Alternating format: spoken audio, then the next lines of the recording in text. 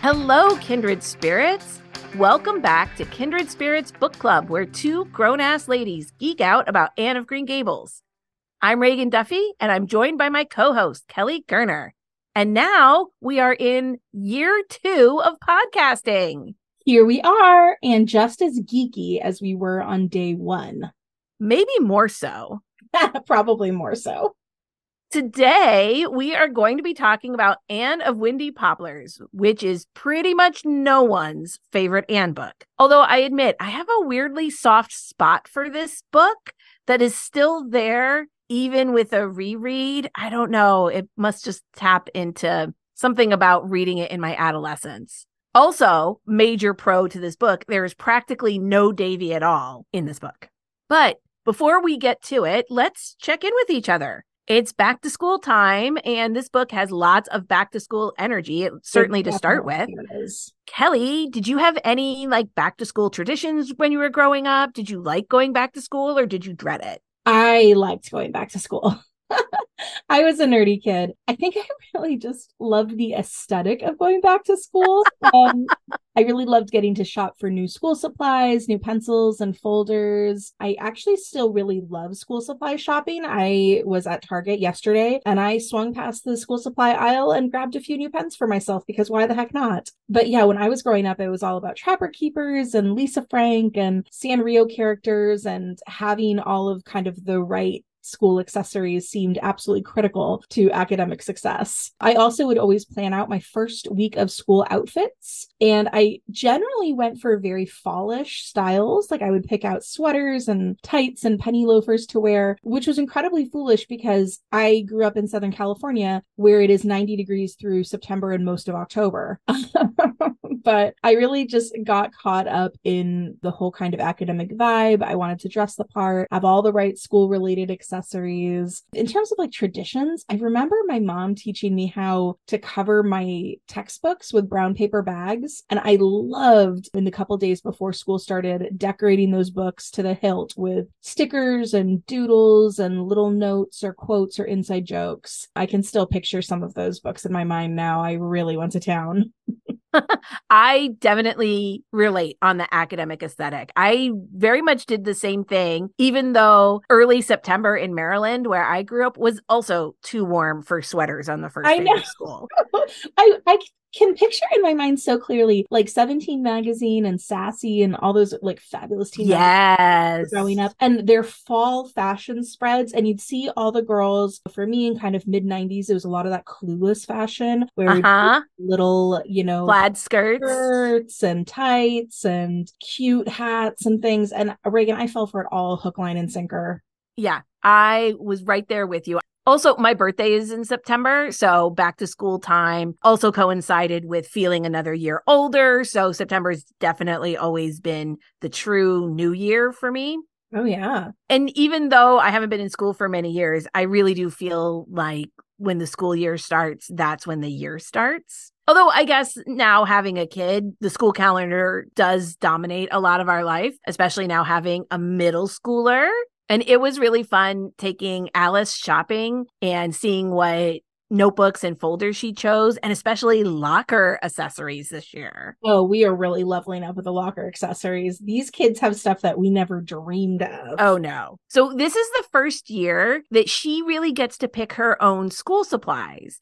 In her elementary school, they did this thing where all of the supplies went into kind of a common pile. So they would give you a list of what to buy, but it was things like you need a red folder, a blue folder, a green folder, a composition book, a white binder, a pack of pencils, and a pack of markers. Yeah, really prescripted. Yes. And then, they put them all together. You didn't put your kid's name on anything. And then the idea was, so everybody got the same supplies. And if a kid didn't have supplies, the school provided it, or parents would donate extras. Sure. Right. So this was the first year she got to pick out which folders she wanted and which composition books she wanted, and they are so cute. Everything is so cute.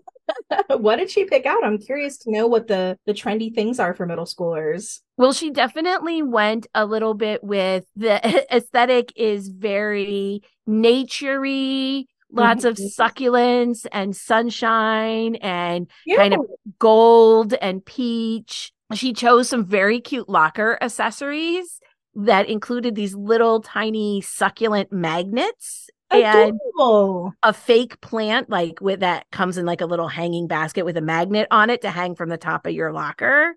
This is what I'm talking about. Hanging plants for your locker. Amazing.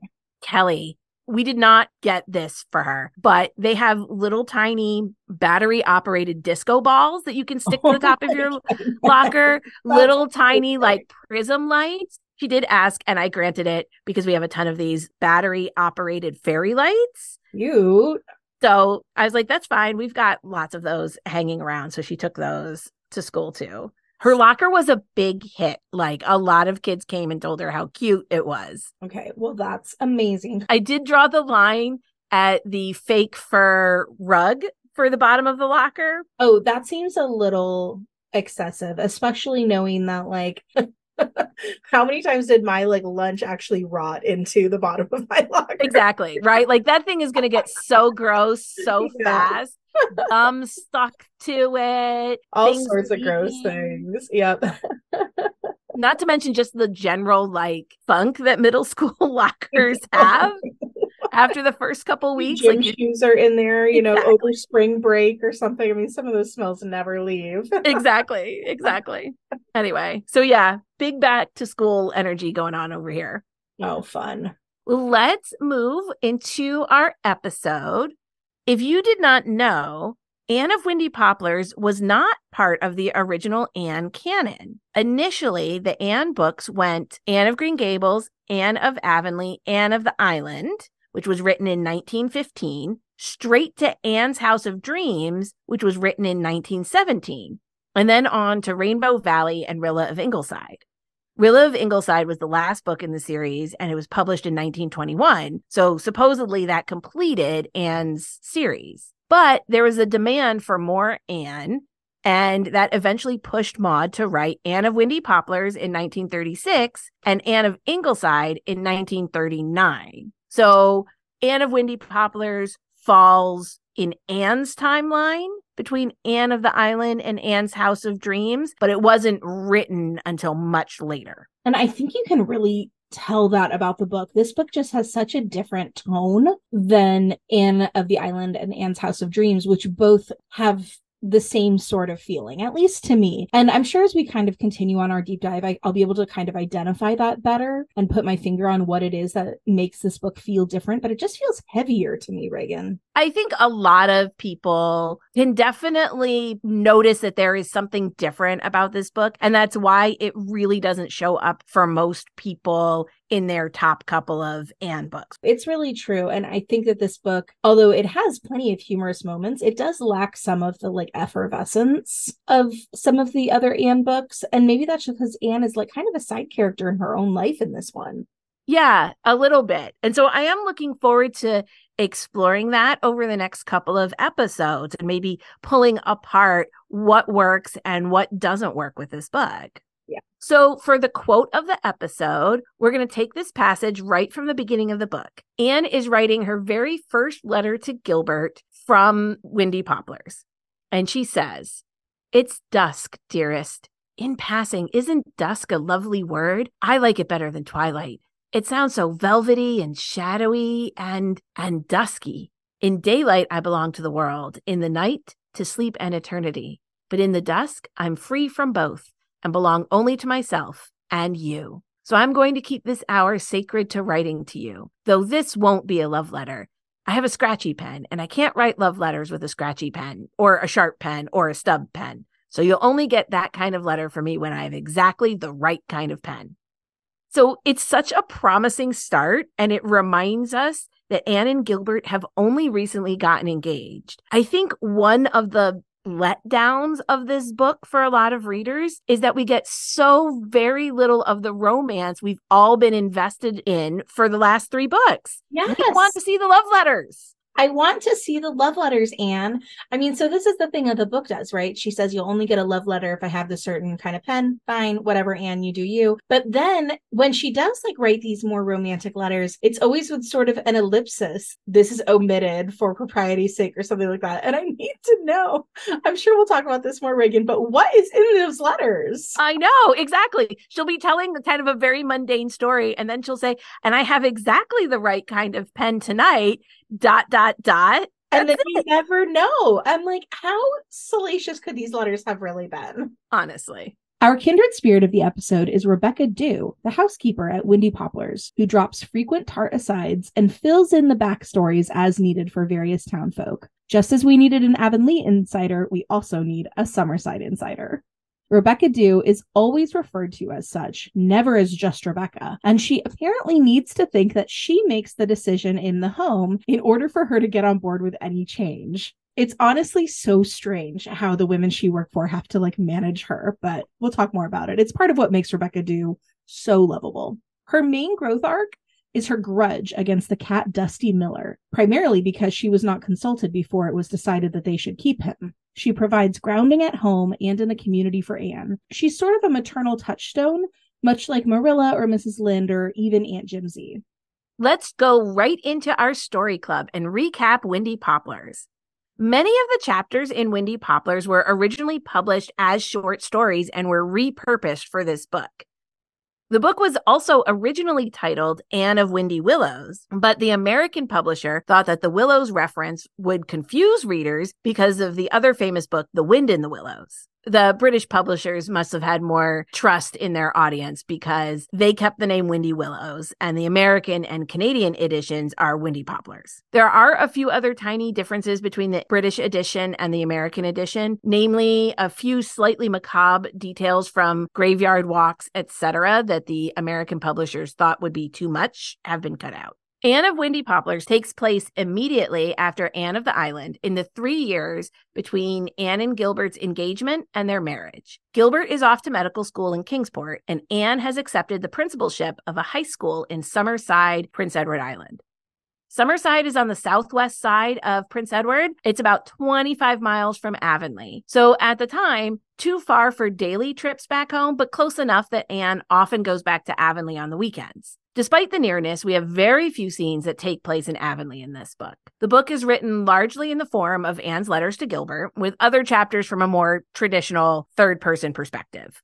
The fact that so many of the chapters are reworked short stories gives this book an even more episodic structure than usual. There are lots of characters that we meet only for a chapter or two as Anne interacts with them, and then we never see them again. Really, most of the book can be sorted into irrationally cranky people and Anne meddles, with some chapters combining both of those themes. So a couple episodes ago, we talked about how for middle-class couples in this era, the book opens with Anne recounting to Gilbert her experience of coming to Summerside to find a boarding house before the start of school.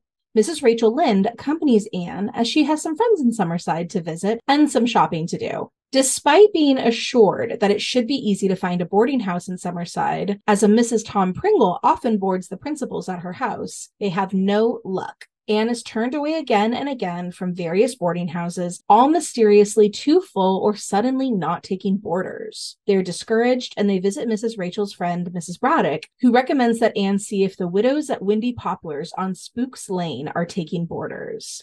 Delicious. The widows at Windy Poplars on Spooks Lane. Mrs. Braddock also drops the intel that Summerside's most prominent and numerous family, the Pringles, are a little ticked at Anne because a third cousin of theirs also applied for the principalship, but Anne got it instead. I mean, again, with the third cousins. That is such a vague family relationship. And that's probably why anyone who is a Pringle or Pringle related won't rent to Anne. So Anne and Mrs. Rachel go to Windy Poplars. It turns out that the widows are Aunt Kate, the captain's widow, and Aunt Chatty, who is, quote, just a plain widow. They're elderly ladies living in a charming house, and they're considering taking a boarder to help them pay Rebecca Dew, who is their housekeeper and quite a force of personality. Anne loves Wendy Poplars immediately, and the aunts get Rebecca Dew to agree to having a boarder by pretending that they think that having a boarder is too much trouble. There is so much like reverse psychology that happens in the way the widows manage Rebecca Dew. It's just bonkers. Anne is promptly given a tower room that looks over the graveyard. Anne loves it and feels right at home. I have to say, I adore this tower room. It's described as being handmade by Aunt Kate's sea captain husband, and it's full of interesting drawers, nooks, and crannies. And there's a bed so high you need a tiny pair of steps to climb into it. I think this room, especially with its graveyard view, is one of the best settings in all of the Anne books. The first obstacle of housing now conquered, Anne sets to teaching and running the school. So way back when we talked about teachers, we talked about the one-room schoolhouse and their prevalence on PEI. This school, by contrast, is a high school, and it has 3 teachers, Anne as principal, teaching the seniors, Catherine Brooke as vice principal, teaching the juniors, and George McKay teaching the prep class. So this is a much more advanced school scenario than a one-room schoolhouse, and it's just focusing on kids in the older grades, but before they're old enough for queens. It's quite a promotion for Anne from the Avonlea schoolroom, and it's proof of what her BA does in the world. Anne has 2 major problems at the school, which take up the bulk of what could be called plot in this book. The first major one is that the Pringles indeed hate Anne, sight unseen, and by being the largest family in Summerside and the one with the most connections, they've stood together and decided to make Anne's life a misery. Her Pringle students, led by Jen Pringle, play mean-spirited pranks on her and display just enough disrespect to be contagious to the non-Pringles in the classroom. But when Anne tries to utilize any sort of discipline, the adult Pringles sweep right in and negate it. Anne is invited exactly once to every Pringle student's house for dinner, where she's either lectured or condescended to, and then frozen out of all the major social events, even ones led by non-Pringles. The Pringles know what unions know, which is that with solidarity, you can accomplish great things. It's just that instead of using that solidarity to improve working conditions or ensure a living wage, the Pringles engage in petty revenge against a single young woman whose only crime is not being a Pringle. The town is nearly half Pringle or Pringle related, and so if all the Pringles threaten to say, boycott the church choir if Anne is allowed to join, then there will be no more choir. So they succeed in making Anne's life rather miserable. Her other major problem, but one that is rather backburnered to the Pringle issue, is that Catherine Brooke, the vice principal, is very cold and rude to Anne, making it very difficult to work together. But at least she isn't actively sabotaging Anne. Well, despite the Pringle issue, Anne is enjoying everyone else in Summerside. The widows are lovely to her. Aunt Kate is rather austere and dry, somewhat Marilla-like, and Aunt Chatty is emotional and social. Her feelings often get hurt, but she quickly gets over it. Rebecca Dew rules the roost, at least so she thinks, and is down-to-earth, loyal, and an excellent cook. Anne has also met little Elizabeth, a girl who lives next door with her dour grandmother and her equally cheerless handmaiden, known only as the woman. That's from little Elizabeth's perspective, and it's always capitalized, capital T, capital W, the woman. It's so foreboding. So Anne frequently brings Elizabeth a glass of milk in the evening from the cow that the widows keep, and Elizabeth is sweet and whimsical and a little daydreamer, so she and Anne immediately form a fast friendship. Elizabeth is the kind of kid who changes her name based on her mood. Betty when she is feeling free-spirited and rebellious, Elizabeth when she's thoughtful, but never ever Lizzie. You know Anne loves anything related to making your name your own, and I remember loving this detail when I read this book as a kid, and to this day, I'm so enchanted by a name that can have multiple nicknames. It just feels so versatile. Anne is quickly a light in Elizabeth's life, who has been starved for love by her grandmother. Apparently, Elizabeth's mother had died in childbirth with her, and her father was too brokenhearted to raise her, and so he sent her to her grandmother, and apparently he hasn't seen her since she was a baby. I mean, that whole situation is just wild. You really do feel for little Elizabeth. At school, Anne likes a lot of her non-Pringle students and even admits it to Gilbert that if the Pringles stopped being so awful to her, she'd like them too. And honestly, I appreciate that Anne can see the good in them, but I don't know if I could bring myself to like a family that waged such a concerted campaign to make my life miserable.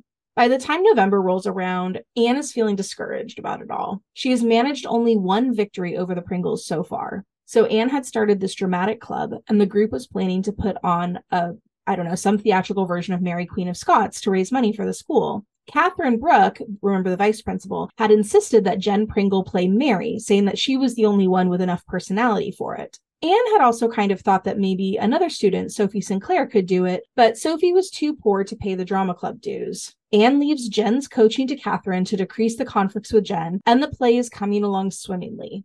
When Anne finds out that Sophie deeply wished that she could also be in the play, she encourages Sophie to study the part on her own as a dramatic exercise, and Anne rehearses the part of Mary with Sophie after school on her own. The day of the play arrives. The show is sold out, a band is hired, the hall is decorated, and a noted soprano has volunteered to come up and sing between the acts. All is in readiness when a note comes from Jen Pringle's mother that she has tonsillitis and cannot perform in the play tonight. All seems lost, right? Because there won't be any time to put it on again before the Christmas holidays. Anne suspects that Jen isn't really sick, but this is a calculated move to ruin the play because it was Anne's pet project. Luckily, Sophie has the part memorized, and what's more, she's been rehearsing it with passion and skill with Anne for weeks. So into the costume she goes, and she is a roaring success. Anne feels like Sophie embodied Mary in a way that Jen could never have, and all the students are so impressed that they insist that Sophie join the drama club permanently.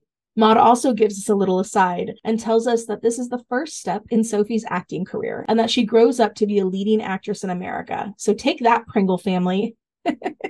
That's at least 1 point to Anne, although the Pringles have racked up at least 25 points in pettiness so far. Anne takes a stroll in the graveyard one evening to distract herself from her despair regarding the Pringles. And there she bumps into Miss Valentine Cordello. Aside, what a name. What a name! Miss Valentine is the town dressmaker, who luckily has not a drop of Pringle blood. So Miss Valentine knows all the stories about the folks buried in the graveyard, and she gives Anne the lowdown on all the various families buried there, being weirdly proud that she has so many relatives buried in that graveyard.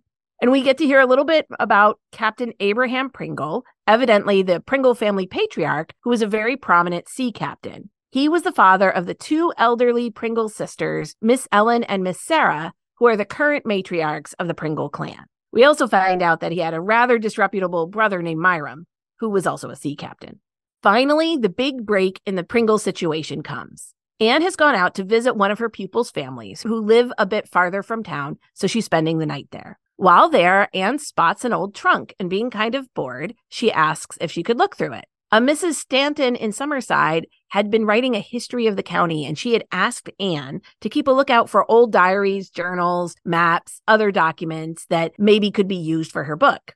Anne finds that in old Uncle Andy's sea chest, he had kept a diary of his years at sea sailing with Captain Abraham Pringle. Anne leafs through it and notes that it is filled with lots of praise for Captain Pringle, although Andy does not think much of his brother Myram Pringle, noting that Myram had once told Andy that after his ship had burned and the crew took to the lifeboats, they lived on the body of a sailor who had shot himself until they were rescued, and he thought it all a rather good joke.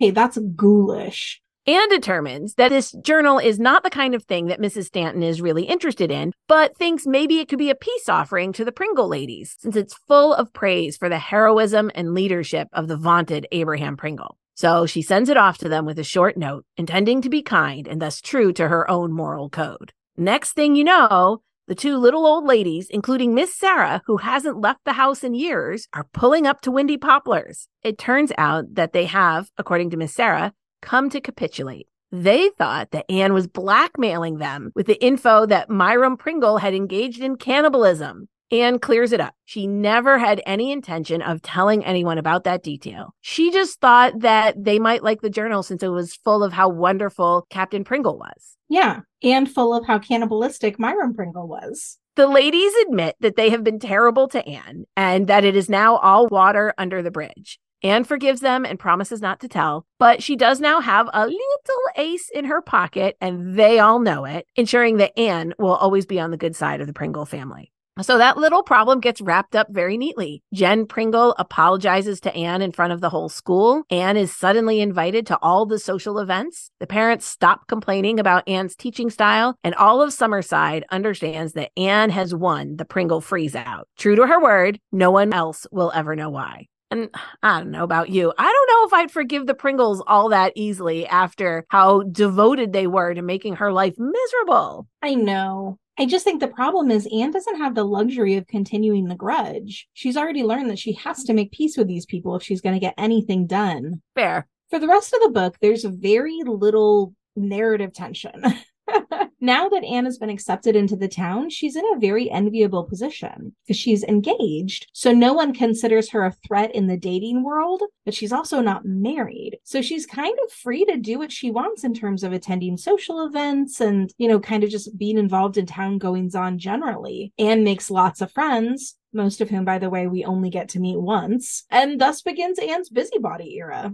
Generally to the good, but this is very much where the short story nature of the book feels most prominent. So first, Anne is implored by her friend Trix Taylor, another cool name, to become a buffer at dinner. Trix's dad has a habit of giving the silent treatment, and to such a horrific extent that the whole family tiptoes around him to avoid his tantrums. Trix hasn't even told her dad that she's engaged to Johnny because she knows her dad doesn't like him much and she can't bear the tantrum that will come after. The dinner that she invites Anne to is an important one, in which a Dr. Carter, who is the beau of Trix's sister Esme, is coming to dinner all the way from Nova Scotia, and she's hoping that he will finally propose. The family is terrified that the dad's name is Cyrus, by the way, will be in one of his sulks, and they will all be paralyzed with fear. Trix is hoping that the dad will behave better if Anne is there, and if he is in a bad mood, Anne's social skills might smooth the way. Okay, we just need to say that by modern social standards, this is abusive behavior on the part of Cyrus. 100%. It's really awful. Just to make this clear, even with no physical violence, this is emotional abuse, and it clearly terrorizes the whole family. Everyone in this family lives with constant fear and anxiety in order to try to keep this guy in a cheerful mood. I mean, down to something as little as being afraid to wear a dress in a color he doesn't like. Because apparently his worst tantrum ever was because Mrs. Taylor hung red velvet curtains and he preferred mulberry-colored curtains. I mean, it's not actually funny behavior, and it's kind of frustrating that it's played off for laughs in the book. And I would just encourage anyone who's listening, if you have someone like this in your life, Google the missing stair principle, which is a metaphor for a person within a group who most of the group knows needs to be managed. But instead of addressing the behavior openly, the group just works around it, like stepping over a missing stair in a staircase. It's not a healthy group dynamic. And, you really see how painful it is for the people in the Taylor home. So Anne arrives for dinner. Cyrus, the missing stair, is in a sulk because he had lost a game of checkers. I hate him. And he's been taking it out on everyone all day long. So when Anne gets there, the chill at the table is palpable, and no one can muster any small talk with Cyrus glaring silently at everyone. Even Anne can't think of a thing to say. Finally, Anne has enough, and she drops this bomb at the table. She says to Dr. Carter, remember that's Esme's would-be betrothed, perhaps you'd be surprised to hear that Mr. Taylor went deaf very suddenly last week. Now, pay attention, because she has carefully crafted this question so that technically she didn't say that he is deaf.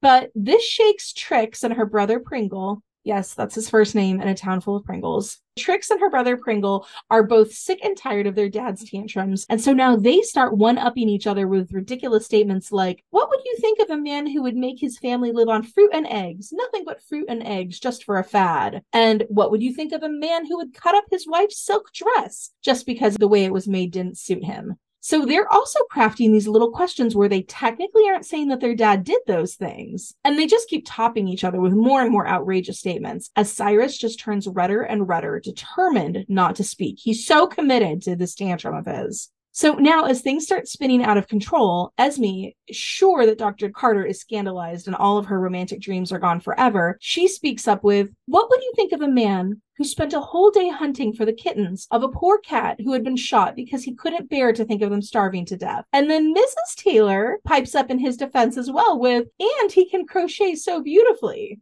I mean, it is a little funny.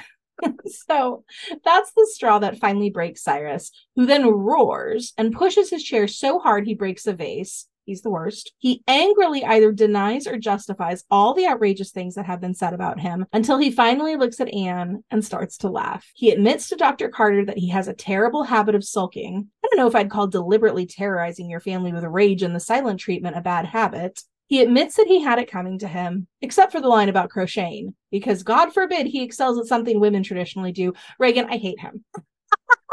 I know.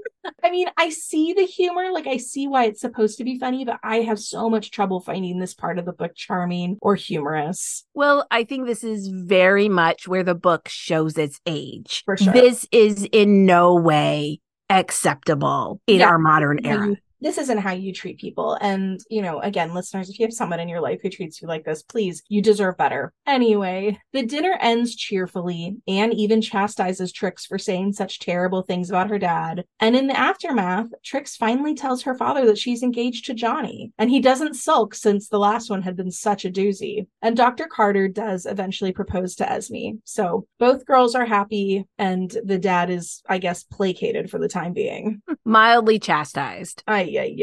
We next get a few sweet letters from Anne to Gilbert, mostly talking about how she just loves imaginative little Elizabeth from next door and how they are drawing a map of fairyland together. It's very cute. And then we get the next episode of Anne Meddles, another cranky person terrorizing her children. Mrs. Gibson and her daughter Pauline are old acquaintances of Marilla's, so Anne has started visiting them primarily to give Pauline a break. Pauline is not married, and all of Mrs. Gibson's other children have moved far away and will not have Mrs. Gibson come to live with them for very good reason. Pauline, who is 45 and described as still pretty, thanks, Anne, yeah, ouch, lives with her and is absolutely run off her feet by her mother's constant demands. Mrs. Gibson is a terrible tyrant and is constantly being aggressively passive-aggressive, saying things like, if I must die alone, I must, and nobody cares how much I suffer, and I'll just leave it to your conscience. Anytime Pauline expresses the slightest disagreement. She's straight up mean and sarcastic to Pauline, honestly. Pauline wants to go to White Sands for the day to celebrate her cousin's silver wedding anniversary, but Mrs. Gibson uses every passive-aggressive weapon in her arsenal to guilt Pauline into staying. Anne volunteers to stay with Mrs. Gibson so Pauline can go, and it takes insinuating that people will all talk if Pauline isn't there to get Mrs. Gibson to relent at all. Anne even lends Pauline a pretty dress to wear because Mrs. Gibson won't let her wear anything but black, and Pauline has to hide it under her black dress in order to leave. Mrs. Gibson is predictably horrible, insulting Pauline, Anne, and each and every person associated with the silver wedding, but Pauline is finally able to leave. Mrs. Gibson is apparently somewhat nicer to Anne than to Pauline, which, oof. And in the morning, Anne even convinces her to sit outside in the sunshine. But she gets grumpy in the afternoon and does nothing but complain and harry Anne. The water's too cold. This water isn't cold enough, but it doesn't matter anyway. No one cares about her. She's dying anyway. Everything hurts. No one cares about her comfort. This pillow is too low and now it's too high. It's just constant. Ugh. Longest afternoon of Anne's life. And Pauline finally gets home at 10 p.m., having had the most perfect day away, seeing friends, and actually eating what she likes without being chastised, interrupted, and insulted by her mother. When Anne tells Pauline that she wishes life wasn't so hard for her, Pauline actually says she won't mind so much now thanks to this beautiful day, and, quote, after all, poor Ma needs me, and it's nice to be needed. Pauline, no, that is not the way. I know this was a different time, but man, Mrs. Gibson always makes me ragey. Yeah, for me, she's just another old crank who I think we're supposed to think is kind of funny, but is really just abusive. Reagan, this town needs an MFT badly. I don't know if you're willing to set up shop in Summerside, but I was like, we need more than one. We need a whole family therapy practice set up. Yeah. So this chapter leads right into another Anne Meddles chapter. In this one, she's going to the wedding of Sally Nelson, in which Anne is a bridesmaid. And just in case you're wondering, no, we haven't ever heard of the Nelson family prior to this book, and we will not after this book, so don't get too attached. Sally is one of Dr. Nelson's 6 daughters, and the 5th to get married, with Nora Nelson being the last daughter standing. The wedding involves a ton of family and friends staying at the family's summer home. Sally is a bubbly blonde with tons of friends and some serious fat phobia, saying that Anne is to be the bridesmaid instead of her friend Amy Stewart, who is too fat and dumpy to be a bridesmaid. So, just some really cool fat phobia there. Thank you so much, Sally. Only 2 of the people there are not particularly cheerful. One is Aunt Mouser, so nicknamed because she mouses around looking for things to worry about. She has a habit of popping up and worrying about something terribly nonsensical, like hoping the organist doesn't play the Dead March instead of the Wedding March, like at Dora Best's wedding. Like, why do you think that's going to happen, Aunt Mouser? Good Lord. The other unhappy person at the wedding is Sally's older sister, Nora. Now, Nora is upset because people keep reminding her that she's the only sister unmarried, which honestly would make anyone grumpy. And I also just think that like weddings kind of bring out the worst about people and that kind of thing. Oh, yes. It's always where people ask, like, when are you guys going to have kids? Or who's next? Or whatever. And it's just like, everyone needs to mind their own business. Something about weddings makes people real judgy. Anyway, I digress. Although it appears that Nora is more sarcastic and sharp in general than her more popular sister, and not as classically pretty, Anne thinks that Nora would probably be the more interesting friend. Nora ends up confiding in Anne that she's extra miserable because she had just been sort of on again, off again with Jim Wilcox, a young man who grew up across the bay from her. And, quote, he's been hanging around me for years, but never says anything about getting married. When Anne asks if Nora cares for Jim, she says she does, but that she always pretended she didn't. If you could see me eye rolling. But anyway. Oh, gosh, Nora. I wonder why he's never proposed. I wonder what's going on. Ay. So anyway, Nora and Jim had a big blow-up fight in January, but he had always come back previously after their fights, and this time he didn't. Nora is now realizing that she's tired of pretending she doesn't want to get married and tired of pretending she doesn't want to care about him, but she's too proud to tell him to come back. She mentions that ever since they were kids, she'd put a light in the attic window, and whenever he saw that signal, he'd sail across the bay to see her. That's really sweet and romantic. Nora is deeply conflicted about it all, resentful and spiky and regretful. The next day, the wedding is a hectic, fun day with parties until late at night. Nora puts on a good face, but is clearly roiling and unhappy beneath the surface, snapping even at Anne, saying, "Oh, you ought to be in a museum," at Anne's cheerful declaration that she likes washing dirty dishes and making them clean and sparkling. And to be honest, fair. That's a wild take, Anne. At any rate, Anne recognizes the deep unhappiness that Nora has trapped herself in, and she takes a wild chance. This is so Anne, by the way. She puts a candle up in that attic window, figuring that if Jim sees it and comes, all to the good, and if he doesn't, Nora never needs to know. So late at night, when everyone is asleep, there's a crash and a bang coming from downstairs. Everyone in the house piles downstairs to investigate, to find Jim and Nora in the library, and him holding a big handkerchief to her face. After determining that he's not a burglar trying to chloroform Nora, he says that he saw Nora's signal and rowed across the bay. Nora had seen him come up the shore and ran down, running into the library door and causing a nosebleed. Jim was just trying to help her. So there's lots of anger, right? Nora denying she set the signal, and confessing. Jim is confused. Aunt Mauser says that Jim better marry Nora because if word gets out they were found alone in the library at 2 a.m., she'll never have another prospect. Thanks, Aunt Mauser? Wow.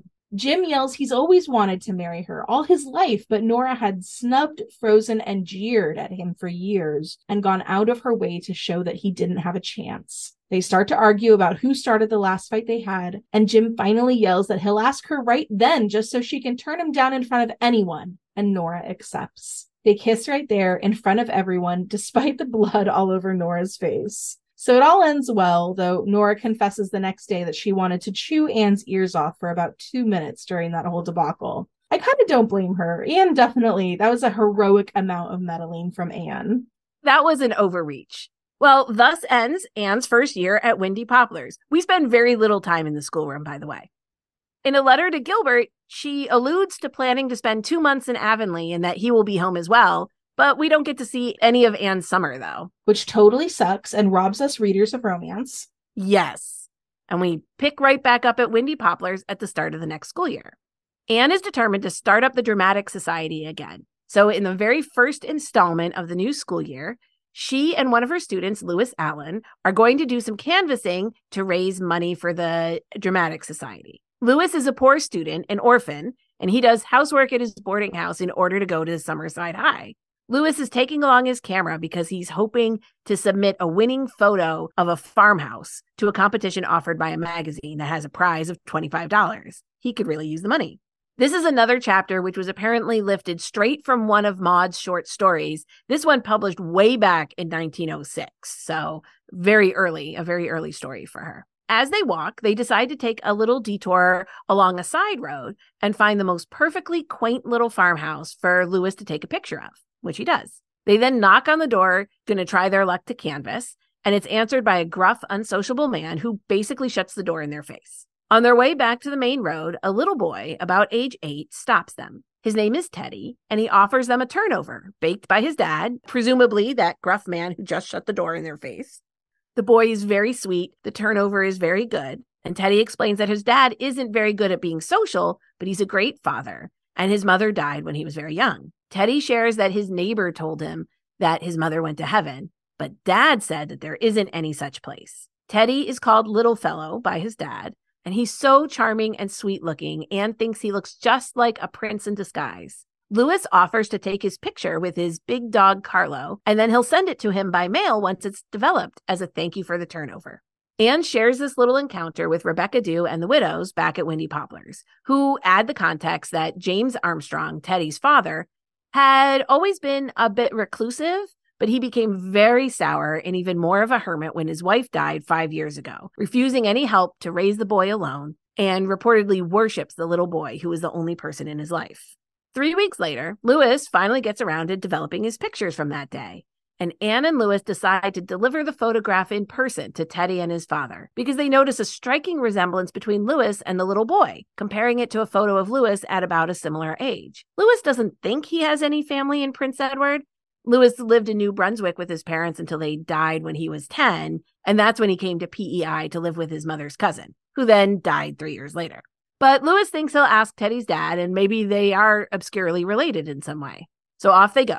Louis is driving an ancient old buggy pulled by an ancient old horse, lent by a Mr. Bender on the condition that they do an errand for him out that way. As they stop to pick up the sack of potatoes on behalf of Mr. Bender from a Mr. Merrill, they mention that they're on their way to bring a photograph of Teddy Armstrong out to him and his dad, only for Mr. Merrill to tell them that Teddy has just recently tragically died of pneumonia, and that his father is not only wild with grief, but despairing because he doesn't even have a photo of Teddy. So Louis and Anne bring James Armstrong the photo, and he bursts into tears at the sight of it. When he finally regains control of himself, he shares that he doesn't have any memory for faces, and Teddy's face was already starting to fade for him. He says that Teddy had been very brave and patient while ill, and he told his father that he thought maybe his dad was wrong about heaven, which of course led his dad back to some faith.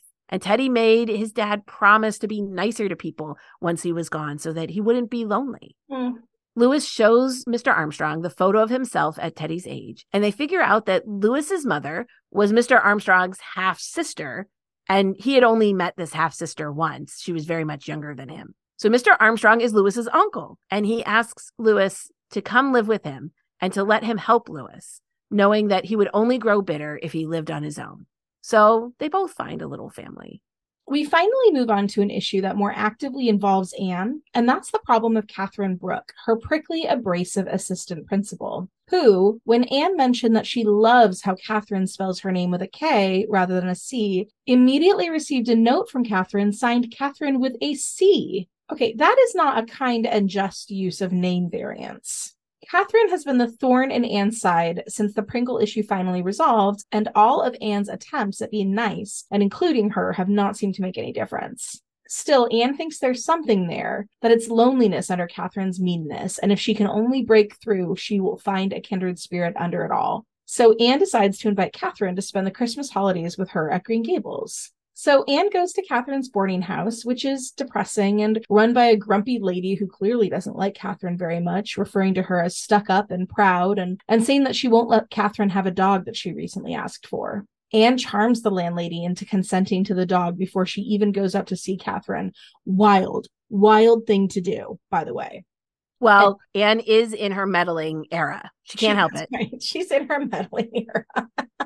Catherine is as ungracious as expected. Anne plows ahead, calling Catherine out on her inhospitality. And when Catherine is sarcastic about Anne's invitation to Green Gables, calling it charity, Anne says what she's really been thinking all along, which is, Catherine Brooke, whether you know it or not, what you want is a good spanking. Cheer! Someone had to say it. Someone had to say it. I will say, in this book, Anne is a lot more direct than she's generally been in the past. That is true. I think it's some of that engaged woman energy that she has. Now she's in that space where like she doesn't have to be a sweet and obliging girl and she's not quite a wife yet. So she can kind of just, I don't know, be herself a little bit. Yeah, it's a little bit of protective armor out there. It really is. Anyway, so the spanking comment manages to break the ice finally. And while Catherine doesn't exactly smile, she says, "What would you say if I accepted? To yourself, not to me." Anne retorts that, "I'd say you were showing the first faint glimmer of common sense I'd ever detected in you." And that frank reply actually makes Catherine laugh. She agrees to come, but warns Anne that she won't be the most exhilarating guest. And then she even offers to walk Anne home and admire the moon. So we finally get some time at Green Gables over Christmas. The warmth of Green Gables does in fact work its magic on Catherine, who immediately starts thawing with the welcome that Marilla, Mrs. Rachel, and the twins envelop her with. There's some fun Avonlea gossip. Diana just had a daughter. Josie Pye is engaged, and so is Charlie Sloane. Not to each other, of course. So when Anne and Catherine go for a snowshoe hike in the moonlight the first night there, Catherine breaks down and cries. She's envious that everything seems to come so easily to Anne, who seems surrounded by love and happiness. When Catherine laments that she's friendless and alone, Anne is direct that Catherine has done this to herself. She shut out anyone who had made any overtures at all toward her. Catherine wails, "I was glad when the Pringles made trouble for you. You seem to have everything I hadn't. Charm, friendship, youth. You hadn't the least idea of what it was like to not be wanted by anyone." Anne then shares about her own starved childhood before Green Gables, and then that thaws Catherine completely. Catherine shares her backstory with Anne, which is similar to Anne's. Catherine's first memory is someone saying about her, "What an ugly child." Her parents hated each other and didn't want her, so her early child was filled with fighting and arguing. They died when Catherine was 7, and she went to live with an uncle's family who didn't want her either. She was constantly looked down on for living on charity. Her uncle agreed to pay for Catherine to go to Queen's with the condition that she pay him back once she was teaching. She's been scrimping and saving to pay him back ever since, hence why she was living in such a miserable boarding house. But now she had just finished paying him, and she finally feels free. She knows that in the meantime, though, she's been so angry that she's kept everyone at arm's length, and now fears she'll never be able to make her way back. She says, "Hate's gotta be a disease with me. I do want to be like other people, and I never can now. That is what makes me so bitter." So we can see in Catherine what easily could have happened to Anne if she hadn't had her imagination to keep her going, and she hadn't had the love of Marilla and Matthew to counter her neglect. Anne promises that she will help Catherine shed her bitterness and discover life again. And then what follows is straight out of a movie montage. The fresh air makes Catherine's skin glow, and Anne starts the makeover mission to help Catherine dress in a way that suits her better. Catherine leans into the Green Gables experience, forging a friendship with Davy, who seems to have outgrown some of his major troublemaking ways. But poor Dora, again, is dismissed as being too impeccable. Catherine gets lots of presents for Christmas from the Green Gables folks, including a puppy from Anne, a wildly presumptuous gift, by the way. Do not give people pets as gifts, Anne. Anyway, then of course Anne reassures Catherine that she's already worked it out with the landlady, but anyway, Catherine should move to a better situation now that she can afford it, which I agree. Gilbert is there visiting too, and he takes them both to see Diana and her new baby. Anne convinces Catherine to recite at a local concert, and she gives her a total makeover with a new hairstyle and convinces her that, pretty clothes actually do make a difference. Catherine's able to laugh without bitterness, and Anne is delighted to have her as a friend, with a little twinge that it's not Diana, who is now busy as a mother beside her doing all the Avonlea things. They return to school as firm friends. Next, we see Anne use a little manipulation to get Elizabeth's grandmother to allow her to perform in the school concert. She's getting pretty overt in her meddling, but Elizabeth clearly needs someone to stick up for her, so I'll let it slide. The next grumpy old lady in Anne's orbit is cousin Ernestine Bugle, a cousin 3 times removed. Again, are you even a cousin at that point? I don't know. These family relationships are awfully tenuous, and it seems like you have to put up with an awful lot of nonsense from people you're barely related to in this book. Right. So cousin Ernestine is a cousin 3 times removed from Aunt Kate's late husband. She's Stop. not even related to anybody in the house. Immediately no. If that woman knocked on my door, I would be like, "Ma'am, you have the wrong address." So she comes to dinner and she spends the entire dinner worrying about improbable things. Practically the first thing she says is, "I'm afraid I'm like poor Mrs. Oliver Gage. She ate mushrooms last summer, but there must have been a toadstool among them, for she's never felt the same since." Aunt Chatty says, "Surely it's too early in the season for cousin Ernestine to be eating any mushrooms." So she replies, "Well, no, but I'm afraid I ate something else." Cousin Ernestine is set up as a comic figure, with her constant worries being punctuated by Rebecca Dew, who keeps sweeping in to refute Ernestine's worry and flouncing back out again. Every single sentence she says starts with, "I'm afraid," and it almost feels like Maud was doing some obscure writing exercise with this chapter to see how many different ways she can end that sentence. Cousin Ernestine is much like Aunt Mouser of the Nelson wedding, so I'm not quite sure what the point of her is, except to give Anne a contrast to her own sunny attitude towards life, I guess. Anne's next adventure in Meddling is in regards to Hazel Marr. Hazel is a young lady of 18, new in town, rather smitten with Anne as a mentor, rather smitten with her own beauty, and full of her own importance and romance. She's really living the main character energy life. Yeah, she is. She speaks in nothing but italics and is sure that she is more different, feels more deeply, has the most poetic experiences than anyone else ever has. But Anne is charmed by Hazel's enthusiasm and worship of her, recognizing her own youth in Hazel somewhat. Here's a little Hazel quote just to give you some context. "I have really no place to pour out my soul," said Hazel pathetically, "except in my journal, of course. Will you let me show you my journal one day, Miss Shirley? It is a self-revelation, and yet I cannot write what burns in my soul. It stifles me." Hazel clutched dramatically at her throat. Ay, ay, ay. It's like that the whole time. I know that Anne has a lot of patience and she's easily charmed by young women who feel things deeply like she did when she was a little girl. But this Hazel person really takes it over the top. Oh, she does. So Hazel confides that her current dilemma is that she thought she was in love with Terry Garland, her beau, to whom she is now engaged. But now she realized that she's not in love and she can't tell Terry, sure that she will absolutely destroy him. Anne clearly remembers her experience with Roy, and so from that experience, counsels Hazel that she should tell Terry directly. Hazel raves, "I've grown old in these past few weeks, Miss Shirley, old! I've hardly eaten anything since I got engaged. Mother could tell you, I'm sure I don't love him enough to marry him. Whatever else I may be in doubt about, I know that." You get the impression that Hazel is delighted by the high drama of it all. She even wonders if perhaps she's the reincarnation of Cleopatra or Helen of Troy. I mean, it's a lot. I can't roll my eyes hard enough.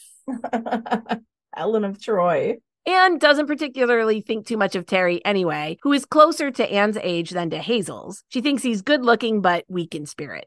Well, Hazel goes off to Kingsport for a few weeks to visit family, and Terry hangs around with Anne a lot as the more mature ones amongst the Summerside youth. And one evening at a party out in the garden, he basically hits on Anne. Despite the fact that they're both apparently engaged. And when Anne reminds him of Hazel, his intended, Terry says, "Oh, but Hazel is a child and he was just swept off his feet in the moonlight into proposing to her, and that Hazel took it all too seriously. He doesn't know how to break it to her that it's all a mistake." And perhaps emboldened with her successful interference in the Nora Nelson situation, takes a chance here and tries the direct approach, explaining that, hey, good news, Hazel feels the same way. Saying, she's just a bewildered romantic girl and you're a boy who is in love with love, and someday you'll both have a good laugh at yourselves.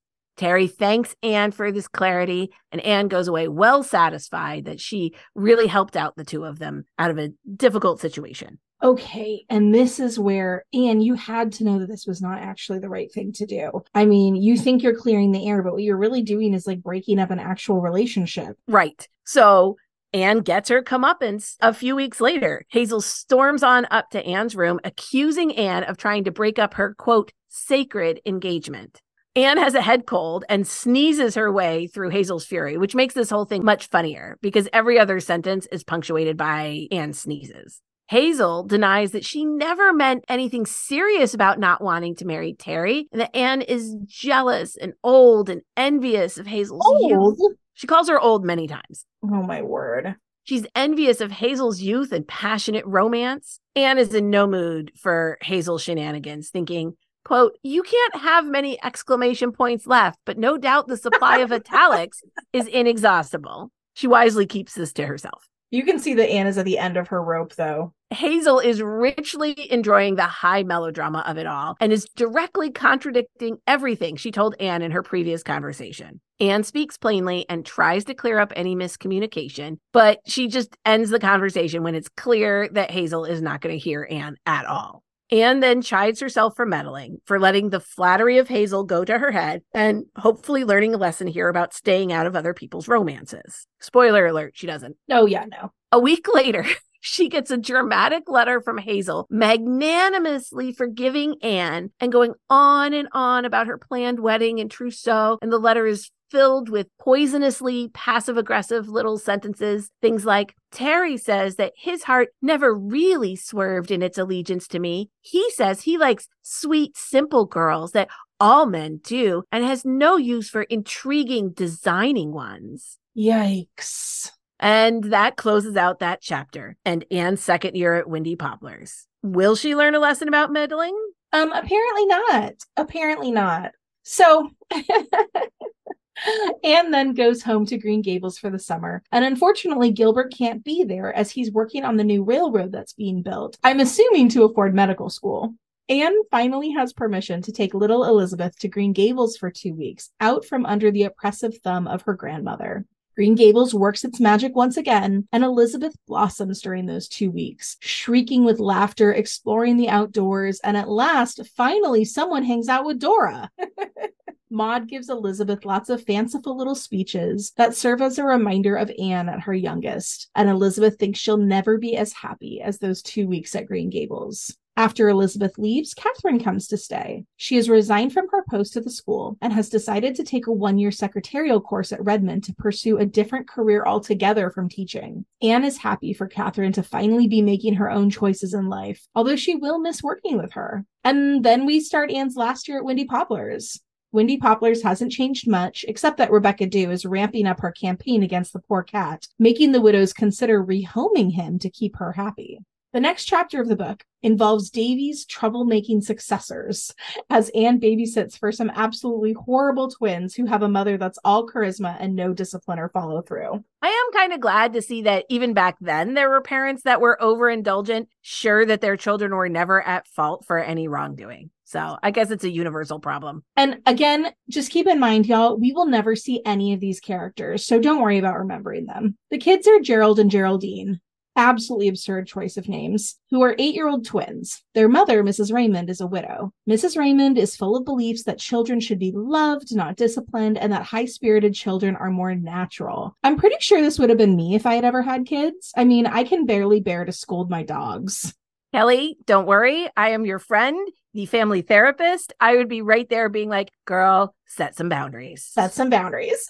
At any rate, Mrs. Raymond has no boundaries. She heads off to a funeral for the day, and the twins look angelic, but quickly reveal their demonic side, as immediately after Mrs. Raymond leaves, Anne has to separate them because Geraldine is trying to throw Gerald bodily off the second-story window because he stuck his tongue out at her. Anne tries to get them to go play, but then she's interrupted by a call from Miss Pamela Drake, a door-to-door saleswoman who is well known to never leave without getting the sale, no matter what she's selling. Anne is caught as Miss Drake enthuses about a set of encyclopedias. Anne is genuinely considering just making the sale to end the torture when Miss Drake shrieks, her glasses, hat, and wig having been fished by Gerald from the upper story window in an extremely lucky catch. Miss Drake storms off, having finally lost the sale, and Anne debates if she should punish the twins since they did save her from having to buy encyclopedias. But she saved the trouble because before she can decide, Gerald yells that Geraldine just ate a worm in her apple, causing her to be violently sick. By the time that's all sorted, Anne decides to let Gerald off with a minor rebuke, and they all have a nice lunch together. The twins even helped with the dishes, so things are going well now. But then, after lunch, a school board trustee comes by with matters of high importance to discuss with Anne. So Anne goes and sends the twins out to play. But then this stuck-up little neighbor girl named Ivy Trent comes by to show off her fancy new dresses with bows and boots. Geraldine is green with envy and starts mocking Ivy with the classic taunt of repeating everything Ivy says. And this is as annoying to read as it is to hear in real life, by the way.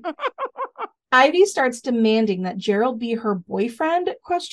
And then he gets angry too. They are all winding themselves up into a fever pitch when Gerald gets the inspired idea to tear the bows off of Ivy's dress. Geraldine is immediately on board, and the two of them get positively diabolical. They drag her off to the woodshed, divest her of all her bows, and then decide to paint stripes on her legs with some leftover red and green paint, finishing by putting burrs all over her hair and turning her loose to run home, throwing the bows after her. These kids are monsters. What a horrible thing to do. Absolute monsters. This is not a funny little prank. It really isn't. Like, that's very cruel. Anyway, after discovering the Ivy Trent debacle, Anne goes upstairs and finds the twin trying to rip each other apart. Anne gets teacher stern with them, which finally startles them into quiet and sends them off to separate spaces to cool off. The twins are distraught at being punished separately, but Anne insists and has a quiet hour. She checks on Geraldine, who's fallen asleep, and then decides that Gerald has been so quiet, she'll go and let him get up, justifying it to herself that Ivy Trent really is very vain and had been asking for it. Wild take, Anne Shirley. Wild take. Absolutely not. I don't care how annoying that kid next door is. You don't rip her clothes to shred, paint her with red and green stripes, and then send her off throwing her bows at her. What the heck? Nope.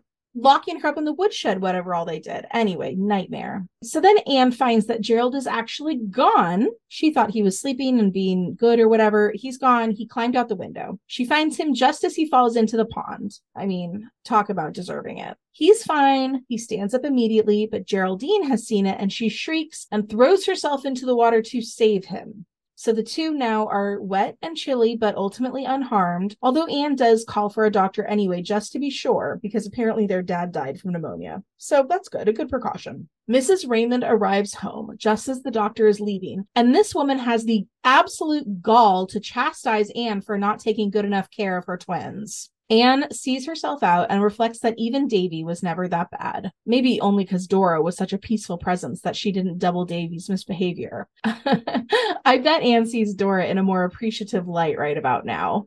Justice for Dora. So I don't know about this one. I don't know if this was another repurposed short story from another place or if Maud just felt that no Anne book could possibly be complete without some kind of childhood hijinks. Yeah, this went a little beyond hijinks for me. Yeah, same.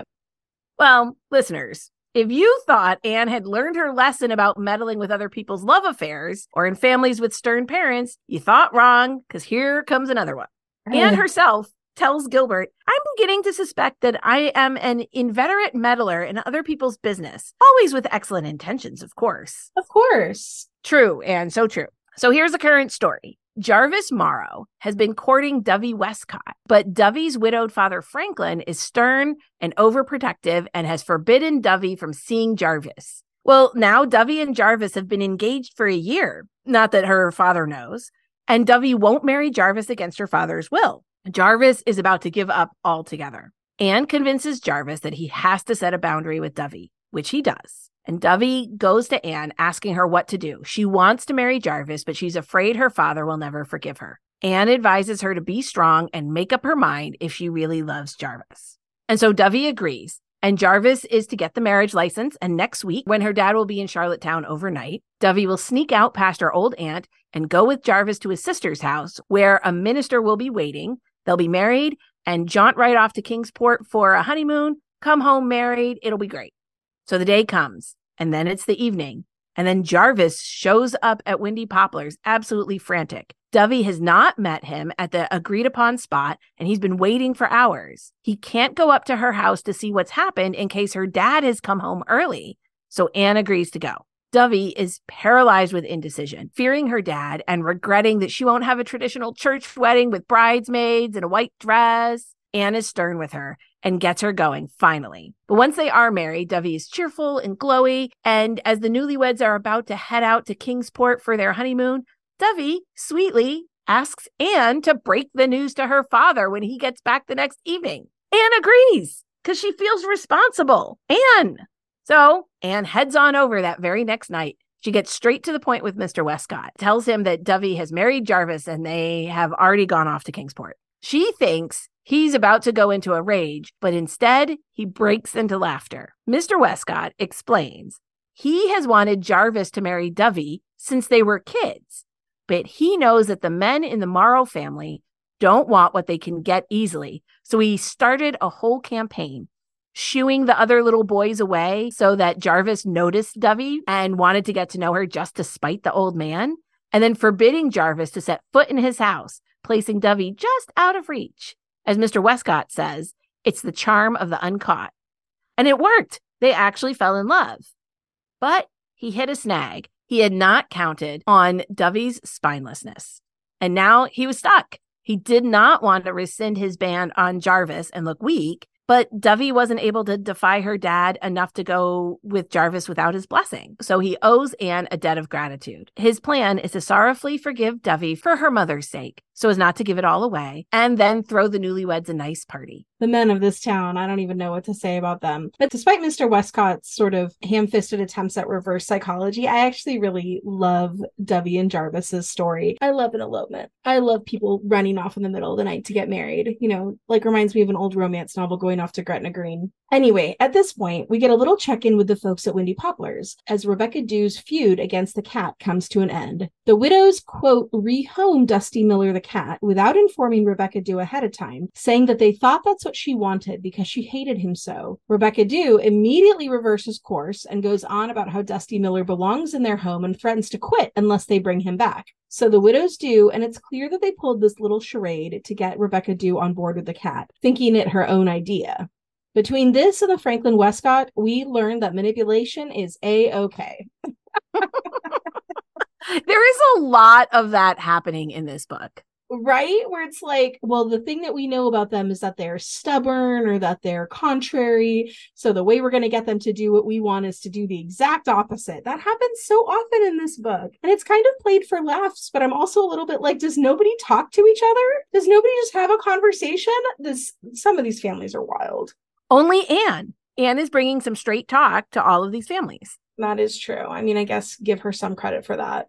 So the next episode, again lifted straight from one of Maud's short stories, is a nice throwback to young Anne's tragic story club entry that was titled My Graves. Now, you may remember that My Graves involved a minister's wife who buried 9 children all across Canada. Anne ran out of tragedies by which to kill the fictional children and permitted the last child to live, but only after being disabled in an unnamed tragic accident. Anne is invited to the Tomgallen house by a Miss Minerva Tomgallen, a huge honor in Summerside. Miss Minerva is the last of the Tomgallens, Summerside's original royal family. Anne arrives, and Miss Minerva gives her a grand tour of the large mansion, but especially telling all sorts of macabre stories about family members who met gruesome ends. Honestly, I wish I could go on this tour. This sounds great. Miss Minerva says the Tomgallen family is cursed because the patriarch essentially ruined the builder of the mansion by refusing to pay the mounting costs. Great-grandfather Tomgallen fell down the stairs and broke his neck the very night of the lavish housewarming party celebrating the completion of the house. Since then, most of the Tomgallens have died tragically. The whole evening is Miss Minerva talking endlessly about Anne, who can't get a word in edgewise, proud of all of her family's tragedies and ghosts. Really, Maud just has an endless list of tragedies to pull from. Apparently, several were edited out in the American version as being too grim or maybe making the chapter too long, so we're going to have to find that British edition to see if we're missing anything good and share it with y'all. Anne has to spend the night due to the storm, and in the morning, Miss Minerva reveals that yesterday had been her birthday, and she was really glad of Anne's delightful company. She also gives her permission to use any of these tragedies in her stories, being a trifle disappointed that Anne has no particular plans to do so. Mrs. Tomgallen, I will use all of your family tragedies in the story. They could make some serious bank with Halloween ghost tours at the Tomgallen mansion. I kept thinking about the Winchester Mystery House. I'm all like, this is what the Tomgallens need to be doing, is they need to be doing tours of the mansion with ghost stories. It'll be so great. The widows at Windy Poplars confirmed that the Tomgallens really did seem to have an unusual number of bizarre tragedies, and that all Miss Minerva has is the curse and her family tragedies to keep her company. The last installment in the Anne Meddles category involves little Elizabeth. Anne is worried that once she leaves, Elizabeth won't have anyone in her life to give her love and support the way that she needs. Elizabeth is just withering away in that gloomy old house with 2 gloomy old ladies who just want her to sit down and be quiet. Elizabeth confides in Anne that she wrote a letter to God asking him to bring her father back and make him love her. So Anne writes a letter to Elizabeth's father. She doesn't know his address, but Rebecca Dew knows the name of the company he works for and that he lives in Paris. So Anne sends it care of the company's Paris headquarters and hopes that it reaches him. But time is passing and it's coming very close to Anne's departure date, and nothing has been heard from him at all.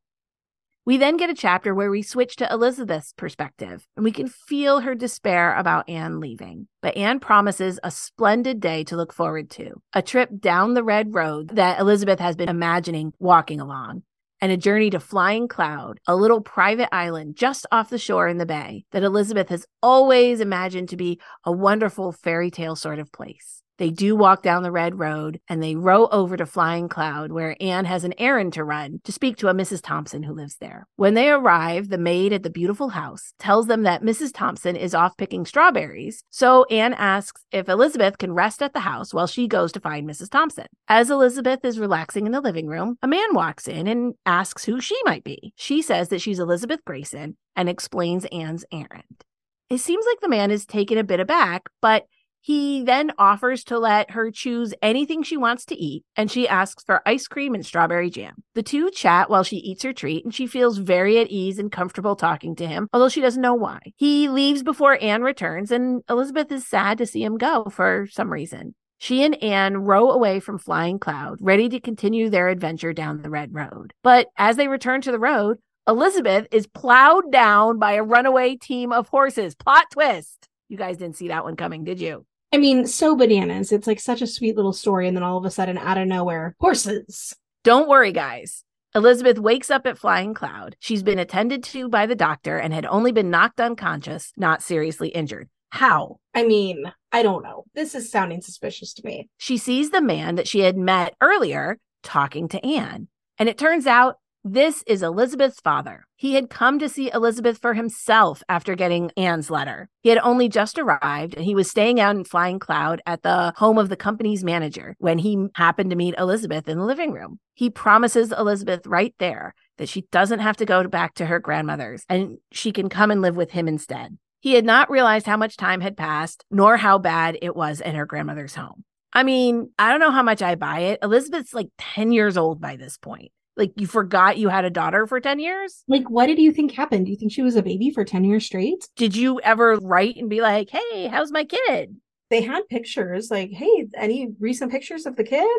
Right? Or write her a letter? But it's okay.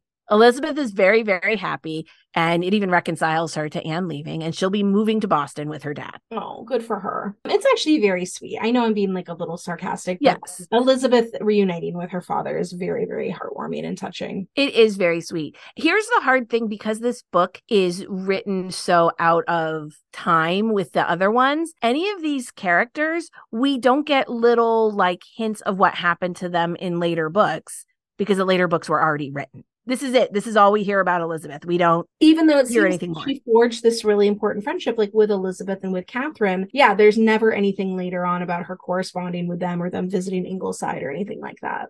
No. At any rate, so Anne says goodbye to Windy Poplars, her students and friends, and she can't wait to return to Green Gables and prepare at last to marry Gilbert. We get the update that Catherine Brooke has been hired as a secretary to a globe-trotting MP, which I think is a minister of parliament or some kind of Canadian politician. Oh, good. Canadians, please correct me if I'm wrong. And so Catherine will be going on adventures around the world just as she's always dreamed. Anne has last dinners with lots of folks, including Pauline Gibson, whose mother has finally died. I mean, I guess we're relieved. Honestly, I am. Makes me feel better to feel like Pauline is at least out there eating her dinner in peace. Anne says goodbye to the widows, and Rebecca Dew is too overcome with emotion to say goodbye in person, but gives her a letter with lines pulled straight out of an old-fashioned etiquette book to express her deep feeling. But the last sight Anne sees is Rebecca Dew waving a big white towel from the tower window, which I love that. Yes, I think it's a lovely end. It is. Okay, final cranky person count. I'm going to say 9. I am counting the Pringles as one cranky person because they kind of operate. Cranky entity. Yes, a cranky entity. So we've got the Pringles plus Cyrus Taylor, Catherine Brooke, Mrs. Gibson, Aunt Mouser, Nora Nelson, Cousin Ernestine, Teddy's dad, Mr. Armstrong, Mr. Westcott, And that's 9. But we could also count Elizabeth's grandmother in there for an even 10. But she doesn't really get... She's not on the page, but we do know she's an old crank. I think she counts. All right. We're going to say an even 10. Where do we put the terrible twins? Are they cranky, or are they their own category? They're their own category of awfulness. Gerald and Geraldine, indeed. We also have 2 morbid ladies obsessed with death, with Miss Cordelow and Miss Tom Gallen. I love them both. We have 4 love affairs meddled in, 5 if you count the Taylor sisters separately, but I don't, because it was the same meddling dinner. Right, with the cranky dad. Yeah. So we've got the Taylor sisters plus Nora and Jim, Hazel and Terry, and Dovey and Jarvis. And then we have 2 other lives meddled in, Catherine's and Elizabeth's. So honestly, they all turn out okay, except for the Hazel situation. So I guess Anne's batting average is pretty solid in the meddling department. I mean, I think Hazel thinks that things turned out okay. I mean, the reader and Anne might disagree, but Hazel seems pretty happy with her lot in life. Well, I admit this is a bit of a slog. Thank you all so much for hanging in there. We don't really have time for a puff sleeve segment, but we will squeeze in an inspired by before we go today. Reagan, what are you inspired by?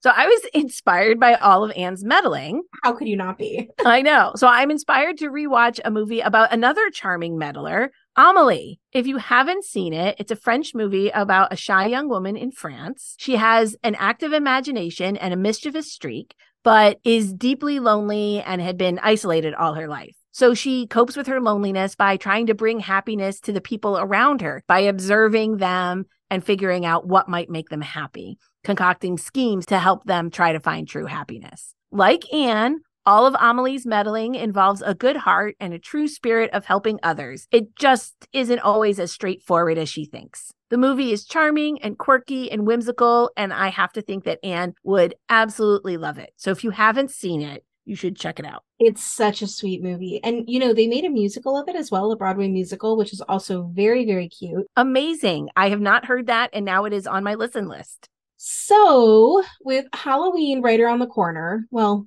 maybe around the block, we still have a few more weeks, and Mrs. Tom Gallen's house fresh in my mind, I'm going to recommend a recent favorite haunted house story. It's Mexican Gothic by Silvia Moreno Garcia. It's set in 1950s Mexico, and the heroine, Noemi, is a frivolous socialite who is enjoying her life of dances and dresses and parties when her newlywed cousin asks her to come visit. Noemi's cousin has hinted in the letter that she's trapped in her new home, but Noemi sort of dismisses it as anxiety, and she thinks she can help calm her cousin down and get her settled in with her new husband. When Noemi arrives at this creepy old house built like an English castle that doesn't have electricity but does have visible mold rotting away at the wallpaper, she's like, "Oh, this sucks though," and starts trying to figure out how to get her cousin out of there. There's lots of intense dread and spookiness, and the ending, that ending just like lives in my soul as one of the most unexpectedly bonkers things I have ever read. And while this book has all the classic Gothic tropes down pat, it is also full of surprises and totally unique. I absolutely love this book, and I recommend Mexican Gothic by Silvia Moreno Garcia. Well, that sounds perfect for fall seasons. Thank you all for joining us, Kindred Spirits. Don't forget to follow us on Instagram at kindredspirits.bookclub or email us at kindredspirits.bookclub@gmail.com to tell us how you've shared the pod with others via social media or left us a review on Apple Podcasts. Now, if you do share the pod with others on social media, or if you do leave us a review on Apple Podcasts, we will send you one of our brand new and very cute stickers of our beautiful logo for free. So let us know. Send us a screenshot of your share to our email at kindredspirits.bookclub@gmail.com. Thank you so much for listening, everyone. And please join us next time as we start our deep dive on Anne of Windy Poplars. Thanks, Kindred Spirits.